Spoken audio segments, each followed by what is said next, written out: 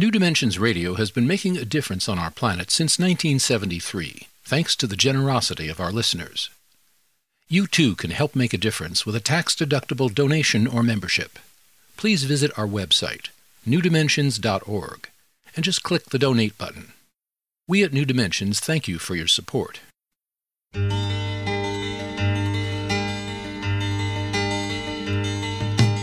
It is only through a change in human consciousness that the world will be transformed. The personal and the planetary are connected. As we expand our awareness of mind, body, psyche, and spirit, and bring that awareness actively into the world, so also will the world be changed.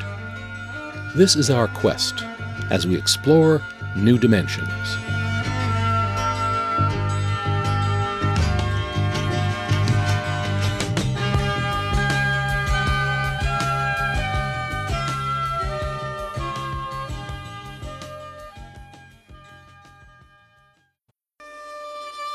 When our health is being challenged, most often we want a diagnosis.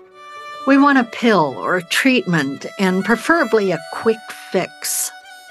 So we seek out a specialist who attends our specific area of dis-ease. Today, we'll be exploring energy medicine that offers tools to help heal, build resilience, and to go beyond merely the healing of illness.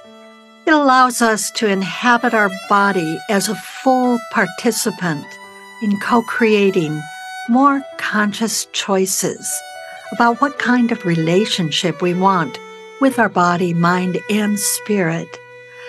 Today we'll be learning what energy medicine is with our guest, Dr. Ellen Meredith. Ellen Meredith is a medical intuitive, energy healer, teacher, and writer. She's been in practice since 1984 and is an Eden Energy Medicine Advanced Practitioner who served on Donna Eden's faculty and offers online courses through the Shift Network and other forums. Dr. Ellen Meredith is the author of Listening In, Dialogues with the Wiser Self. Also, The Language Your Body Speaks, Self-Healing with Energy Medicine, and Your Body Will Show You the Way, Energy Medicine for Personal and Global Change. So please do join us for the next hours. We explore practical tools to enlist your body's wisdom for healing and optimum wellness with our guest, Dr. Ellen Meredith. I'm speaking with Ellen from her home by remote connection. I'm Justine Willis-Toms. I'll be your host. Welcome to New Dimensions. Ellen, welcome. Thank you, Justine. I'm really excited to speak with you today.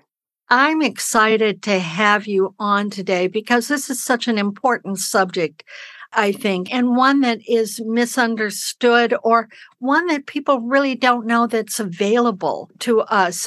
So first of all, I'd like to talk about when you first got into energy medicine. Tell us about the councils that first appeared to you. Okay.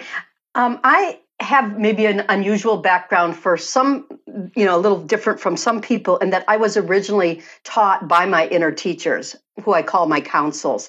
And I was in my late teens when they kind of showed up in my head. I didn't know anything about channeling or inner guidance, and it just awoke within me. I am a writer, so I was always listening, and I got surprised one day when I started to hear first my grandmother, who was dead, and then she introduced me to my councils, my guides. And so I've been in training with them for probably 50 years now.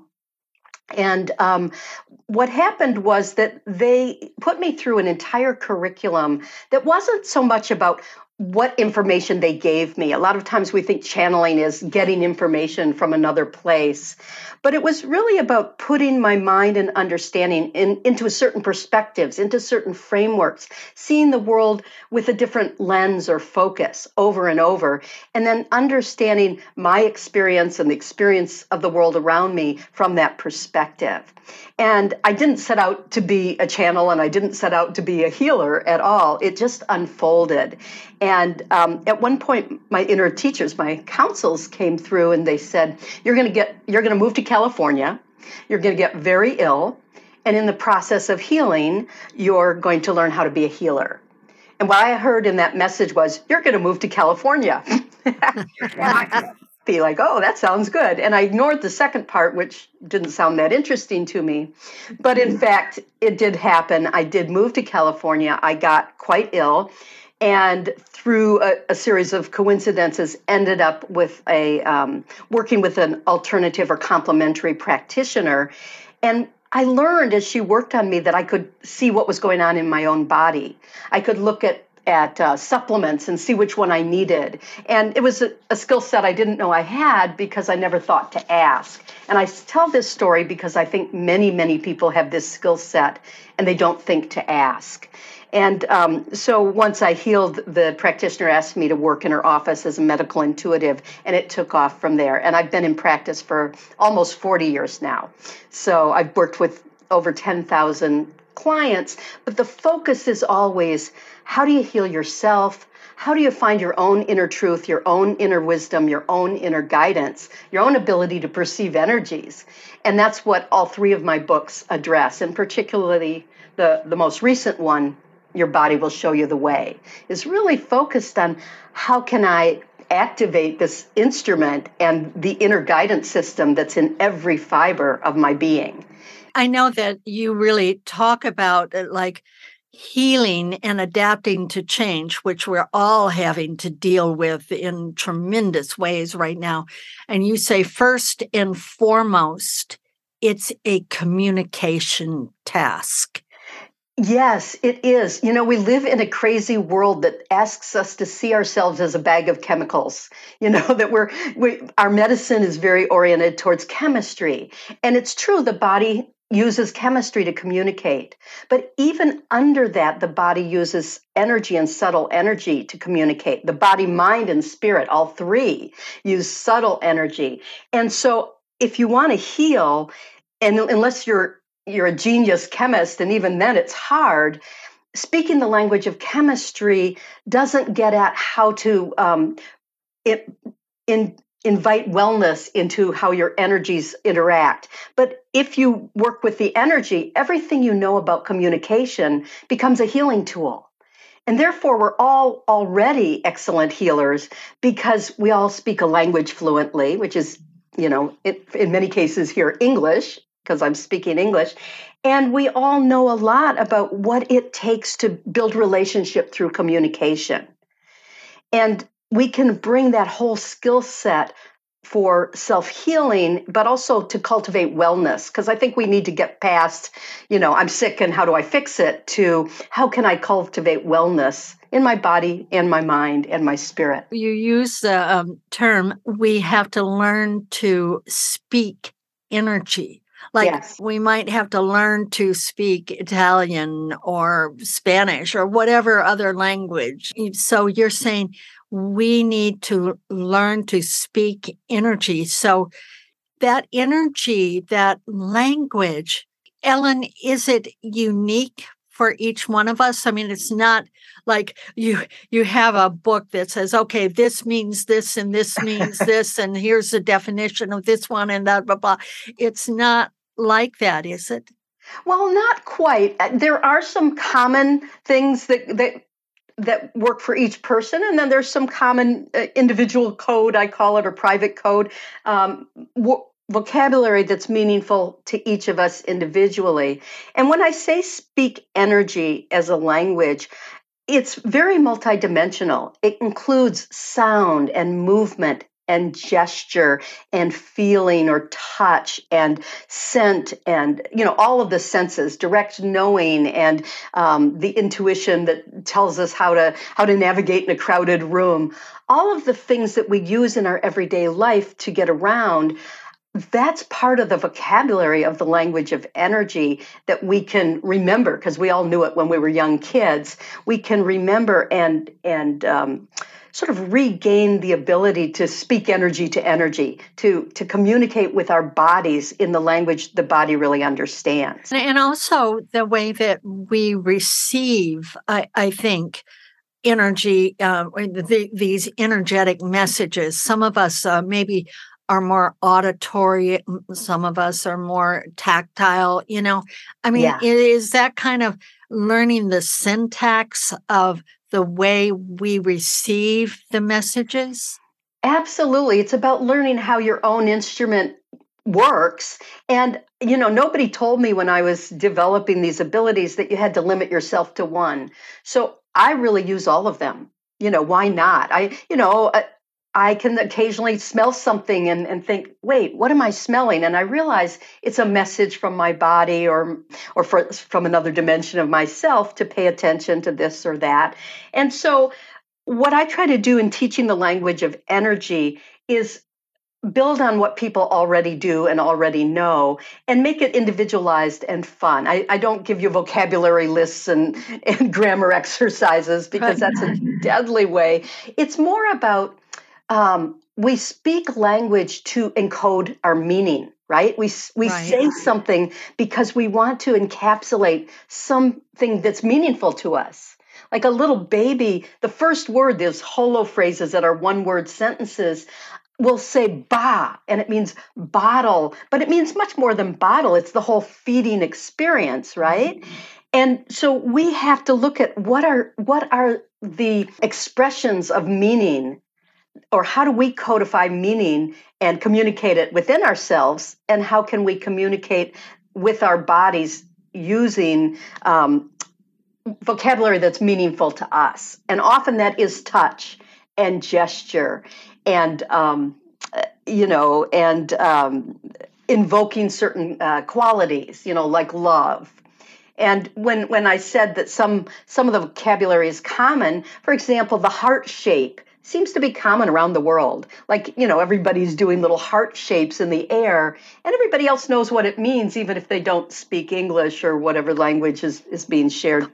Or if we want to express love, we tap our chest where our heart Right, is. right. And there's lots of gestures that automatically speak to our energies. When you put your hand to your forehead, you're automatically speaking to certain energy systems. So part of my work is to make people more aware of how the subtle energies communicate and how you can participate more consciously and more effectively within your co-creation. When I say the co-creation of self, I believe we're made of energies, right? And we communicate using energies. So how do I participate in that ongoing conversation that's happening just under the surface of my awareness? I know that you talk about in your work, there are two kinds of thinking. There's the outside in kind of thinking, or you call it yang kind of thinking, and the inside out thinking, which is more of the yin. One is more binary and one is less binary. So I'd like to talk about that in just one moment, but I want to remind our listeners that I am here with Dr. Ellen Meredith, and she's the author of Your Body Will Show You the Way, Energy Medicine for Personal and Global Change. If you want to know more about her work, you can go to her website, ellenmeredith.com. And she spells Meredith, Meredith, ellenmeredith.com. Or you can get there through the New Dimensions website, newdimensions.org. I'm Justine Willis Toms. You're listening to New Dimensions.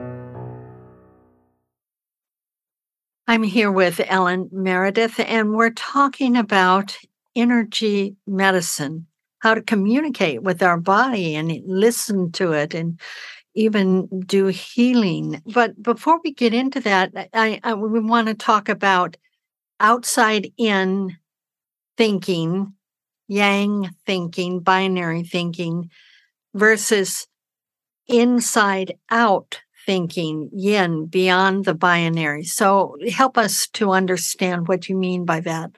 Okay. I think most of our listeners here have noticed that there's a lot of change going on. And like many people, I believe that it's a very large change. It's a sea change rather than just a shift in some of the details of our world. And so how I characterize the change we're going through is we are shifting from being really focused from the outside in, where we really value objective knowing and objective views, even of ourselves, like how we look to other people. And instead, or in addition, we bring up what I call the empowered yin, or the inner knowing that can guide us, the source of inner wisdom that can guide us. And when you go inward and get your information inside, it puts you in touch with your commonality with all of humanity. So it's not about just going inside and being self-centered. It is about learning how to center in the self to become a more effective instrument in the world. I know that you say there is no such thing as a human freestanding unit. I love that. I love that phrase. It sort of popped out at me that we're not freestanding units walking around. Yeah, we absolutely are not. And if you look at a tree, it looks like a freestanding unit, but it's got roots, and its roots interspersed with the roots of other plants and other trees and communicate. And we too are part of a swarm. We're like the bees and the porpoises and the birds, in that we have a communication system that we participate in all the time. And our culture teaches us not to be aware. And that's part of that outside in culture of separation. And the inside out culture is more the culture of integration, recognizing our shared connections. But part of that, too, I think, Ellen, might be that we are what we see. It's true. Not we are what we see ourselves standing as individuals. So we don't see that root. We don't see those energies that are all interconnecting and happening all the time, and which you have the facility to see. So I just feel that that's part of what makes us think that we are separate, and yet we really are not. I wanted to ask you, in so far as being interconnected and seeing energies, and I know that you have wonderful exercises in the book of just how to do that. You have very detailed exercises, and I've done quite a few of them, and they're very, very impressive. But what is your advice for people who are entering these, or at least endeavoring to enter these streams of energy, and nothing is happening? They see, feel, and experience nothing. What's your advice? That's a great question, and I do get asked that quite a bit in classes. We have to recognize that most of us have been strongly socialized to ignore our subtle energies. As babies, we do perceive them, and the world around us tells us not to. In fact, if you think about babies, they babble every sound of every language, and then we drop out the sounds that aren't reinforced. And the same thing happens with our energies, is that we perceive all the subtle energies, and then when they aren't reinforced in our environment, they drop out. So someone who gets nothing is someone who's been very effectively socialized, and then your goal is to re-socialize yourself with maybe a larger purpose of opening to all of your abilities. And in the meantime, if you go in, in the book, I have people, I talk about a concept called entering the stream, which is about, instead of looking at an energy from outside or working on it by holding points on the surface, drop down, say into a meridian or a chakra, to really experience what's there. And so I do have a lot of suggestions in the book of what you can do. But the first suggestion is accept nothingness as the message. In that moment, when you get nothing, nothing is your message. And what does that say to you about the question you're asking or the thing you're pursuing? Sometimes we have to go to zero to reset ourselves.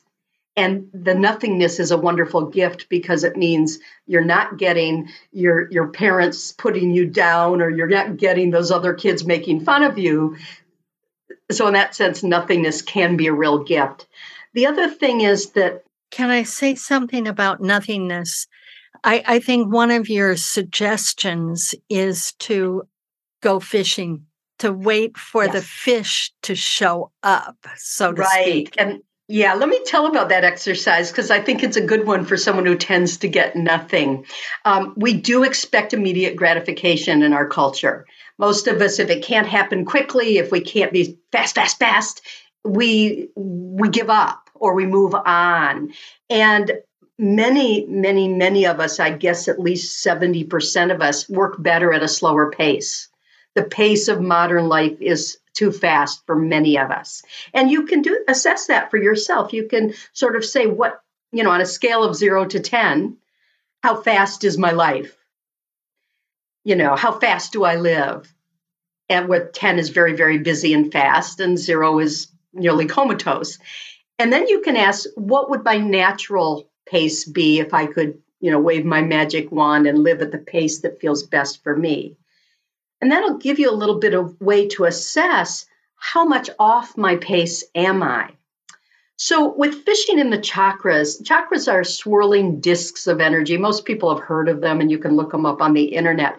But they often carry a lot of our learned experience. We store stuff. They're like filing cabinets or something.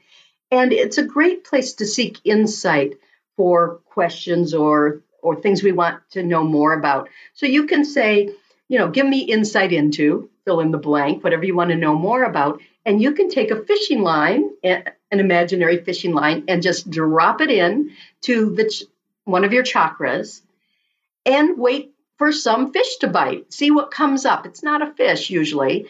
And the other day, I didn't know what was going on. I said, give me insight into why I'm in such a bad mood. And I stuck, I went fishing in my solar plexus chakra, because I was feeling tightness there. And I thought, well, maybe there's something there. And I pulled up a full box of Kleenex. And what that said, I thought, oh, okay, there you go. What that said to me is that I was needing to have a good cry. I was needing to allow some sadness to move through me, to really either cry it out, sneeze it out, do something to let it get out of my system. It was a symbolic dialogue I had with my energies. They gave me an image. I could throw the line in and get a chill all over my body and feel like, okay, I'm feeling chilled. Is that fear or is that excitement? What is that chill I'm feeling? How would I interpret it? Because as you say, vocabulary is individual. I'm reminded of, you said earlier, when you would smell something, you use that sensory of smell. And I know that you have something called your sniffer dogs. Oh, yes. And so this is a technique that you use, and I believe you have an example of someone who hurt her ankle, and it was all cured and healed and everything was fine, but she was still limping. Yes. Actually, that's kind of mixing two different things. But let me talk about the sniffer dog first, and then I can talk about the person limping. I always used to see those sniffer dogs in the airport, the ones that are looking for contraband and all in the suitcase, thinking, what a bad use of dogs. Why don't we teach them to sniff for good stuff? Why are we always having them look for bad stuff? And so I thought, if I want to know, if I have a headache and I want to know where that headache's coming from, a lot of times it's not coming from my head. It's coming from somewhere else in my body or in my mind or in my life in general. And so I thought, well, if I send a sniffer dog out to show me where is this illness or this problem emanating from, I can get more insight into how to address it. So I've got my little sniffer dog, and I send her out, and she will run to the place where that issue emanates for me. And often she will show me something. I sometimes ask her for a gift. Show me a gift or give me something that I can work with. Bring back a bone for you. Right. She'll bring something back. And the other day I did it, and she went and she was rolling in this field of clovers. And mine's a beagle. It doesn't even have to be a dog, but mine's a little beagle. And I'm thinking, what is that about? Do I need to, look for a 4-leaf clover to get good luck? And then I thought, and the dog rolled its eyes like, no, stupid. These are 3-leaf clovers. And I thought, oh yeah, she's showing me a bed of clover, that all of this rich green stuff, I don't have to look for the special good luck charm. The clover itself is wonderful on its own terms. And that was about just appreciating what's there rather than looking for the special prize that is so rare. And that was a message from my sniffer dog in that moment. So I can talk about the ankle, or we can just.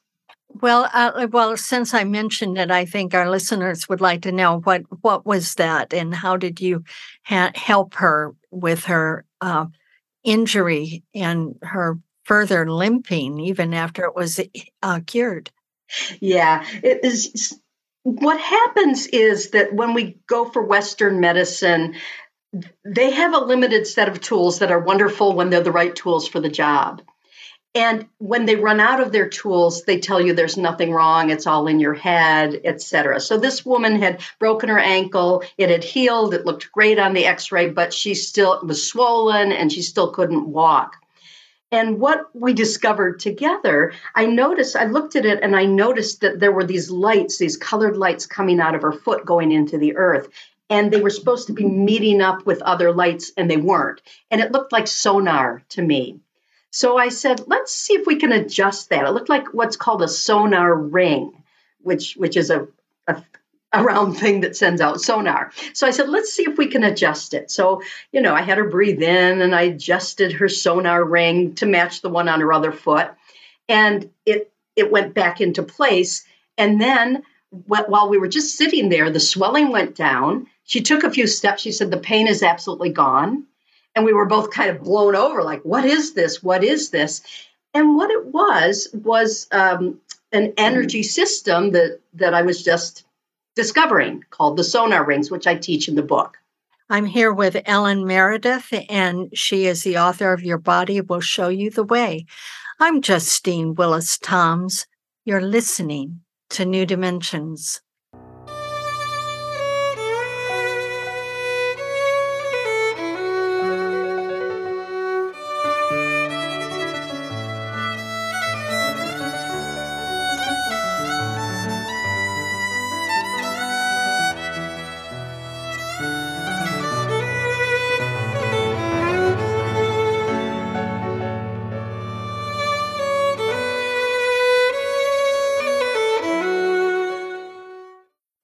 I'm here with Dr. Ellen Meredith. She's the author of Your Body Will Show You the Way, Energy Medicine for Personal and Global Change. And I know one of the wonderful techniques that you share with us is that it's the naming of your dis-ease, talking to it and giving it an actual name. So describe that to us. I found this delightful, and I shared it with my sister, and she also found it very, very delightful, and it was very effective. Okay, great. Well, names carry a lot of baggage. If someone tells you have cancer, most of us, our minds go right to, oh my God, I'm going to die. What's going on? We have so many associations with the names that we share and the diagnoses. We look them up on the internet and they tell us all these terrible things about what we've been diagnosed with. And that's a very outside in way of understanding our reality, as opposed to what are the dynamics of what's going on for me right now. So one way that you can get past that is ask the situation for a name. I don't assign the name. I ask it to tell me, what is your name?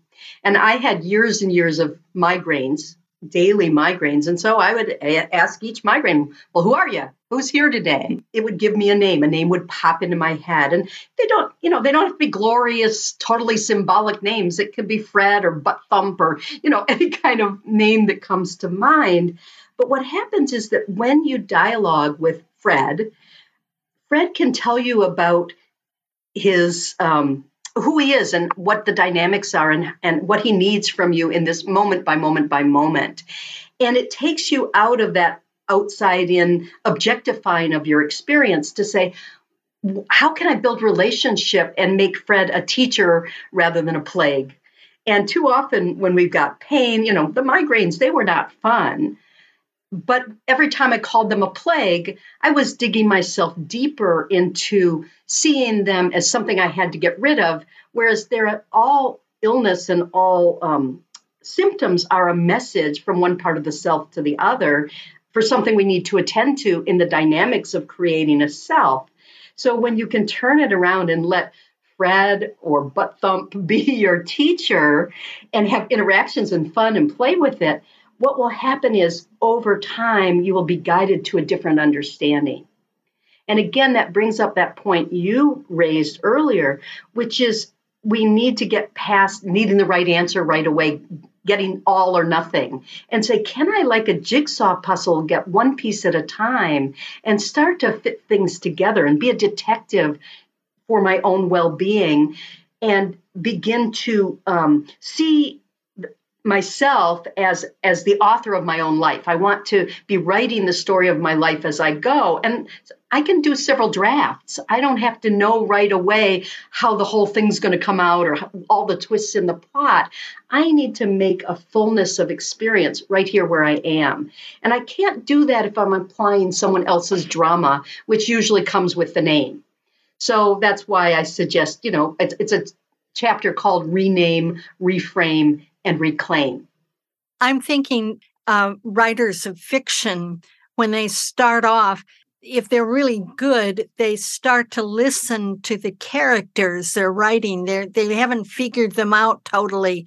They let themselves be guided by the characters themselves, even though they're fictional. So that's kind of the technique you're talking about here, is that you're letting these characters, give them names, and then they start to guide us. As we ask, we say, okay, show me one thing you need right now, or give me an insight, or you encourage us to play with the situation. And this takes me to something that is really key, I think, in your book, at least for me, are the 6 dynamics, energy dynamics that we need to communicate with. And the first and foremost, I think, is the gatekeeper energy. And you talk about how we need to befriend it, but it's a powerful energy, isn't it? Yes, absolutely. I mean, the gatekeeper is essentially the part of us that keeps the gates of self, that keeps us here in body, that says, this is me, this is not me, this can come in, this has to stay out, this is safe, this is not safe, which is essentially the immune system, right? It's the physical immune system, but also the emotional, energetic, spiritual immune system keeps the gates of self. And if it's an enemy, if it's someone who's always, feeling like we're being attacked by our own protective mechanism, then we're embattled with ourselves. So I'm a big believer in how do I work with my gatekeeper to have a good relationship, but also the gatekeeper is designed to learn from experience. I mean, when you have a difficult experience when you're 3 years old, the gatekeeper learns next time you have an experience like that, don't do it. The babysitter comes in and swings you around and scares you to death. You're going to start to feel aversion next time you see someone with long dark hair like the babysitter, or who has the same perfume as the babysitter, because your gatekeeper learns how to navigate what's safe and what isn't through experience. So by the time we're ripe old age of anything over 20, we've got reactivity up the wazoo from these earlier experiences that our young self interpreted falsely. Maybe the babysitter wasn't dangerous at all. She was just not paying attention to the fact that we weren't happy in that moment. And so we really need to learn how to retrain and sort of reset the gatekeeper and give it new experiences and new ways of reacting to our environment so that we can calm all that sensitivity and reactivity. I know that one of the things that you say that the gatekeeper does, and this was more difficult, I think, for me, is like they maintain our habits. Yes. And so if we want to change a habit, let's say the habit of smoking or the habit of overeating or whatever it is, we've got to overcome. How can we work with our gatekeeper in those situations? Well, all the books are chock full of exercises for working with the gatekeeper, because the gatekeeper gets on to you, and if you use the same exercise over and over, they start to ignore it. So it's really good to shift it. But the initial thing to do is to come home to the self, to be really physically present for yourself. Put your hands on your body somewhere and just breathe and be calm. And I've just got a whole lot of things. For example, you can breathe and just tap your foot in a very comfortable rhythm. And often that starts to calm the gatekeeper down. It gives it kind of a measured baseline to react to. You can put one hand on your forehead and one on the back of your head, which is a Donna Eden exercise. And I offer a lot of different ways in the book. It's hard to do on the radio to show them, but I think, tapping the foot or intersperse both hands and place them over your heart. So the fingers of both hands are interspersed. Place that over your heart. That will pretty quickly calm down your gatekeeper. That's great. I love that. And you mentioned the breath. And you also talk about the breath as teacher, and the breath is quite magical, energetic, available to us all the time. So there's one exercise you talk about: let the earth breathe you. Yeah. This was something that my counsels taught me years ago. I had a very reactive gatekeeper, and I would go into all kinds of, just upset and reactivity and moodiness and hormone shifts and you name it. My gatekeeper's a drama queen. I love her, but she's a drama queen.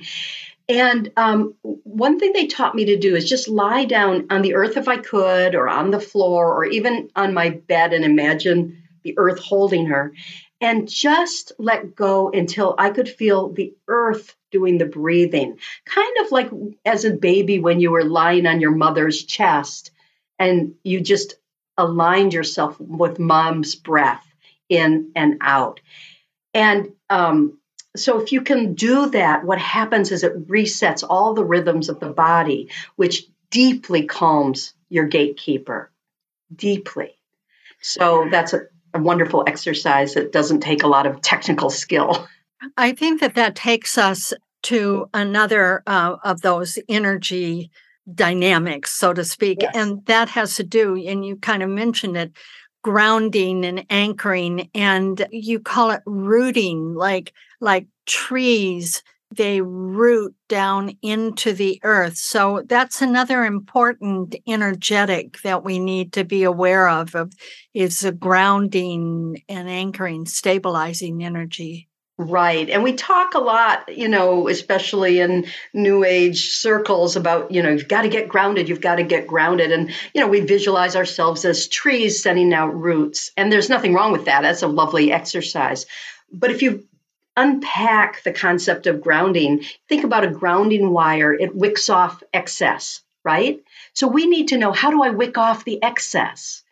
The roots you send down, they bring up nourishment. How do I bring up nourishment? And what nourishment is it that I'm trying to bring up? We think about anchoring. It's a form of grounding the boat so it doesn't float away. What do I anchor in? Is it the morning coffee or the morning ritual? Is it my partner or someone I've got a crush on? Is it some idea I have about society? What are my anchors? And then the fourth aspect of grounding is centering. If we can ground in our own spine, in our energetic spine, and center into who we really are in our core, then we don't get so buffeted by the winds of change. So I explore these four aspects in great detail. And could we talk about grounding in terms of the electricity, like a lightning rod? I know my grandmother's house had lightning rods in our house, and it would ground that. It would take that excess static and energy and put it to ground. Right. And I feel that we need to learn how to do that. When we talk about grounding and we just put our roots down in the earth, we're not necessarily attending to all the excess in us that needs to be moved out in some way. And often I invite people to make a gesture of grounding, make it up. So make it up. And I know that another one that you talk about is in that grounding, it helps us to avoid being triggered. Yes, all the different aspects that I talk about are interrelated. If you're not grounded, your gatekeeper is going to be triggered all the time. It's just like if your vacuum cleaner isn't plugged fully into the wall, it's going to stutter and not really clean your rug. And we're the same way. If we aren't fully plugged into our own being, grounded in our own being, we feel insecure and we stutter. So. I'm here with Dr. Ellen Meredith, and she is the author of Your Body Will Show You the Way, Energy Medicine for Personal and Global Change. And if you want to know more about her work, you can go to her website, ellenmeredith.com, and she spells her last name Meredith, ellenmeredith.com, or you can get there through the New Dimensions website, newdimensions.org. I'm Justine Willis-Toms. You're listening to New Dimensions.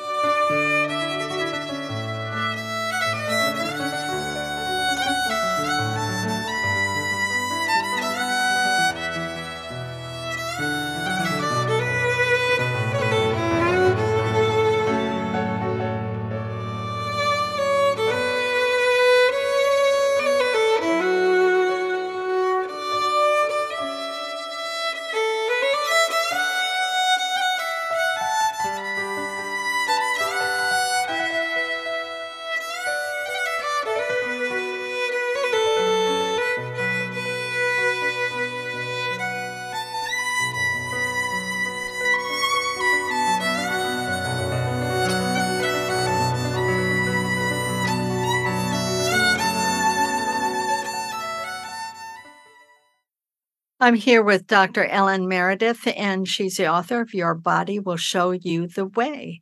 And Ellen, we're talking about energy dynamics, 6 of them, and we've talked about a couple of them. And there are maybe 4 others that maybe you could briefly go through and give us an idea of what they are and some explanation of them. Absolutely. So the third one that I go into is I call it coherence. And it's essentially the glue, what holds us together. Because too often we go to a doctor and they say, no, all your organs are working, and they're just not working together. So what can we do energetically to get our energies humming and working together? That's coherence. And one quick way to do it is sing a scale up and down. So just la la la la la la la la la la la la la la la. Crazy enough, that just brings the glue to bring coherence to all your energy systems.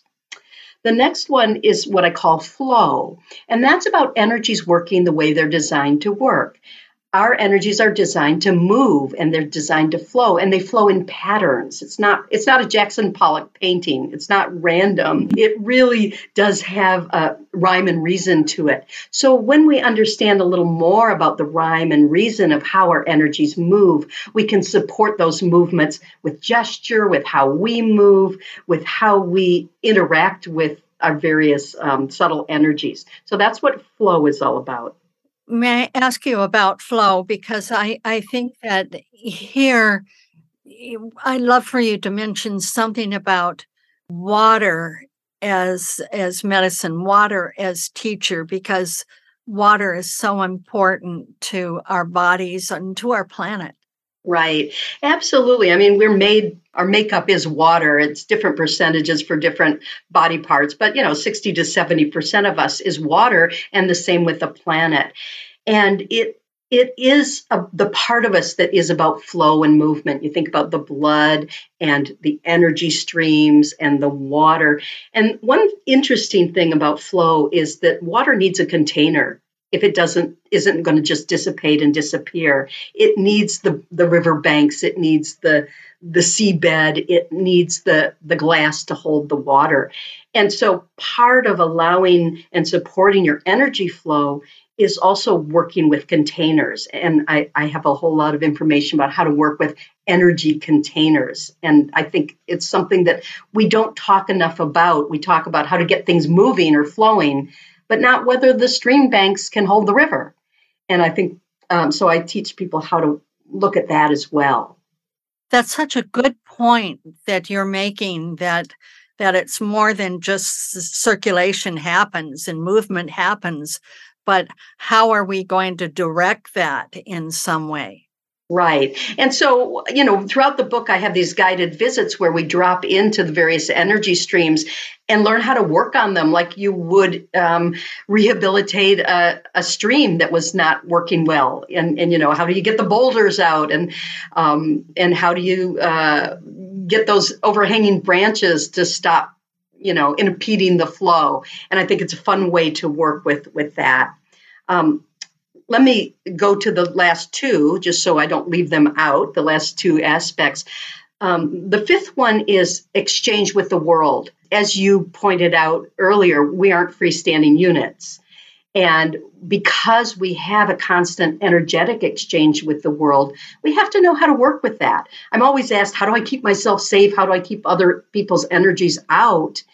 And I think it's more than just protection. I think it is about more skillful web working with the web of connections that we're part of. And I have lots of fun techniques for how to enhance and improve those energetic connections that we have so that our participation in the web of connections is fruitful and wholesome and joyous rather than feeling attacked all the time by other people's energies, which many of us who are sensitive end up feeling. And then it's the sixth area that I go into in some depth is what I call radiance. And that's basically your soul juice, right? That's what animates us or brings us alive.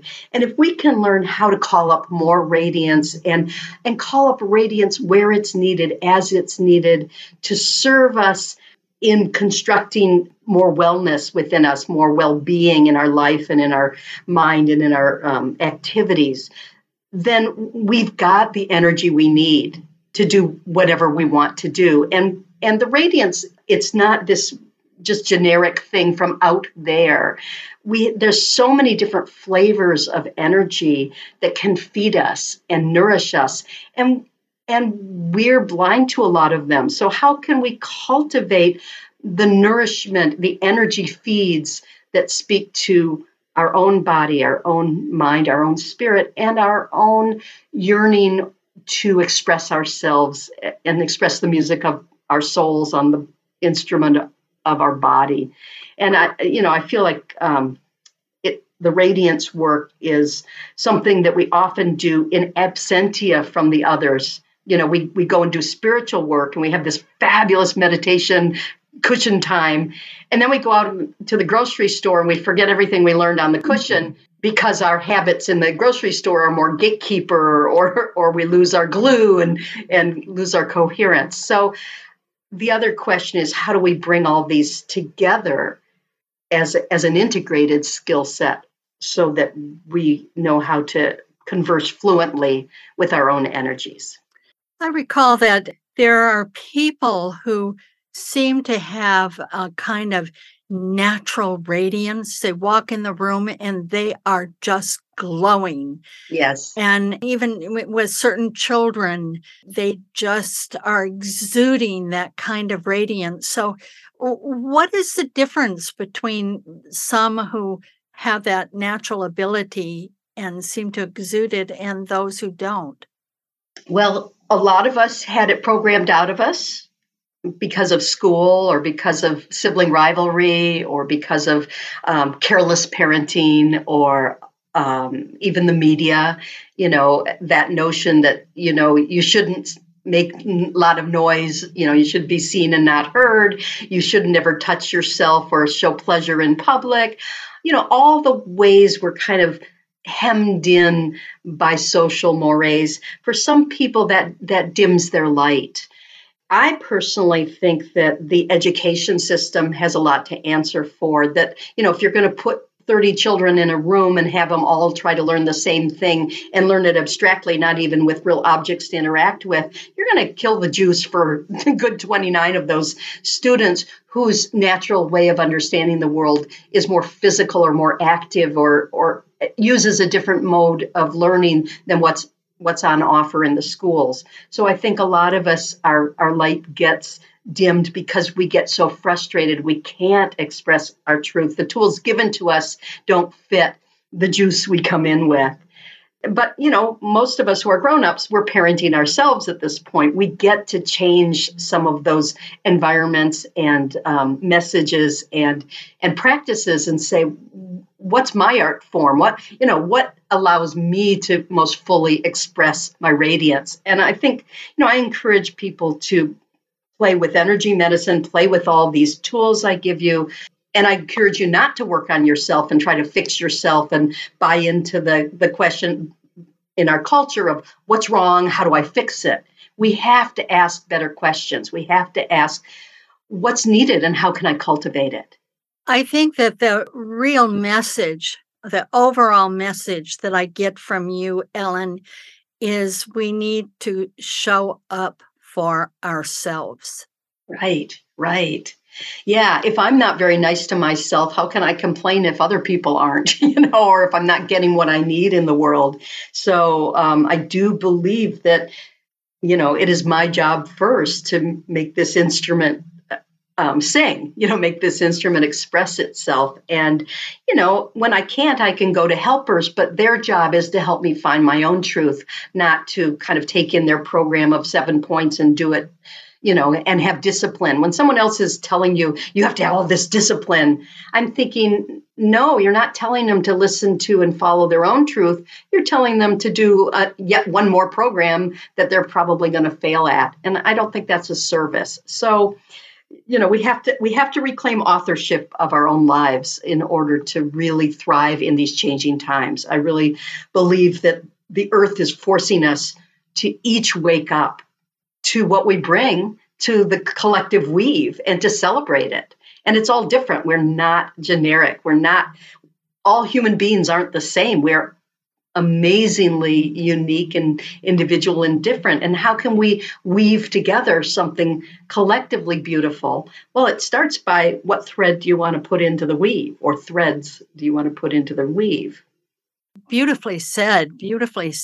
And you've just given us so much to contemplate and to take into our energy field, and to ask ourselves these beautiful questions, and you've given us a great guide, I must say, Ellen, today. Just a little bit of diving into what energy medicine is all about, and it's beyond just the treating of illness and disease, but it's it's more than that. It's making us whole in so many ways. Thank you so much for being with us. Oh, well, thank you for having me. It's been a delight to speak with you. I've been speaking with Dr. Ellen Meredith, and she is the author of Your Body Will Show You the Way, Energy Medicine for Personal and Global Change. And if you want to be in touch with her, you can go to her website and go to ellenmeredith.com, and she spells her last name Meredith, ellenmeredith.com. Or you can get that through the New Dimensions website, newdimensions.org. I'm Justine Willis-Toms. You've been listening to New Dimensions. This is program number 3776. New Dimensions Radio has been making a difference on our planet since 1973, thanks to the generosity of our listeners. You too can help make a difference with a tax-deductible donation or membership. Please visit our website, newdimensions.org, and just click the Donate button.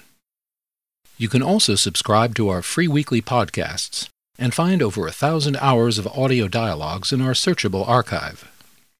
New Dimensions is produced by New Dimensions Radio in Santa Rosa, California, USA. Our executive producer is Justine Willis-Toms. Our post-production editor is Lou Judson.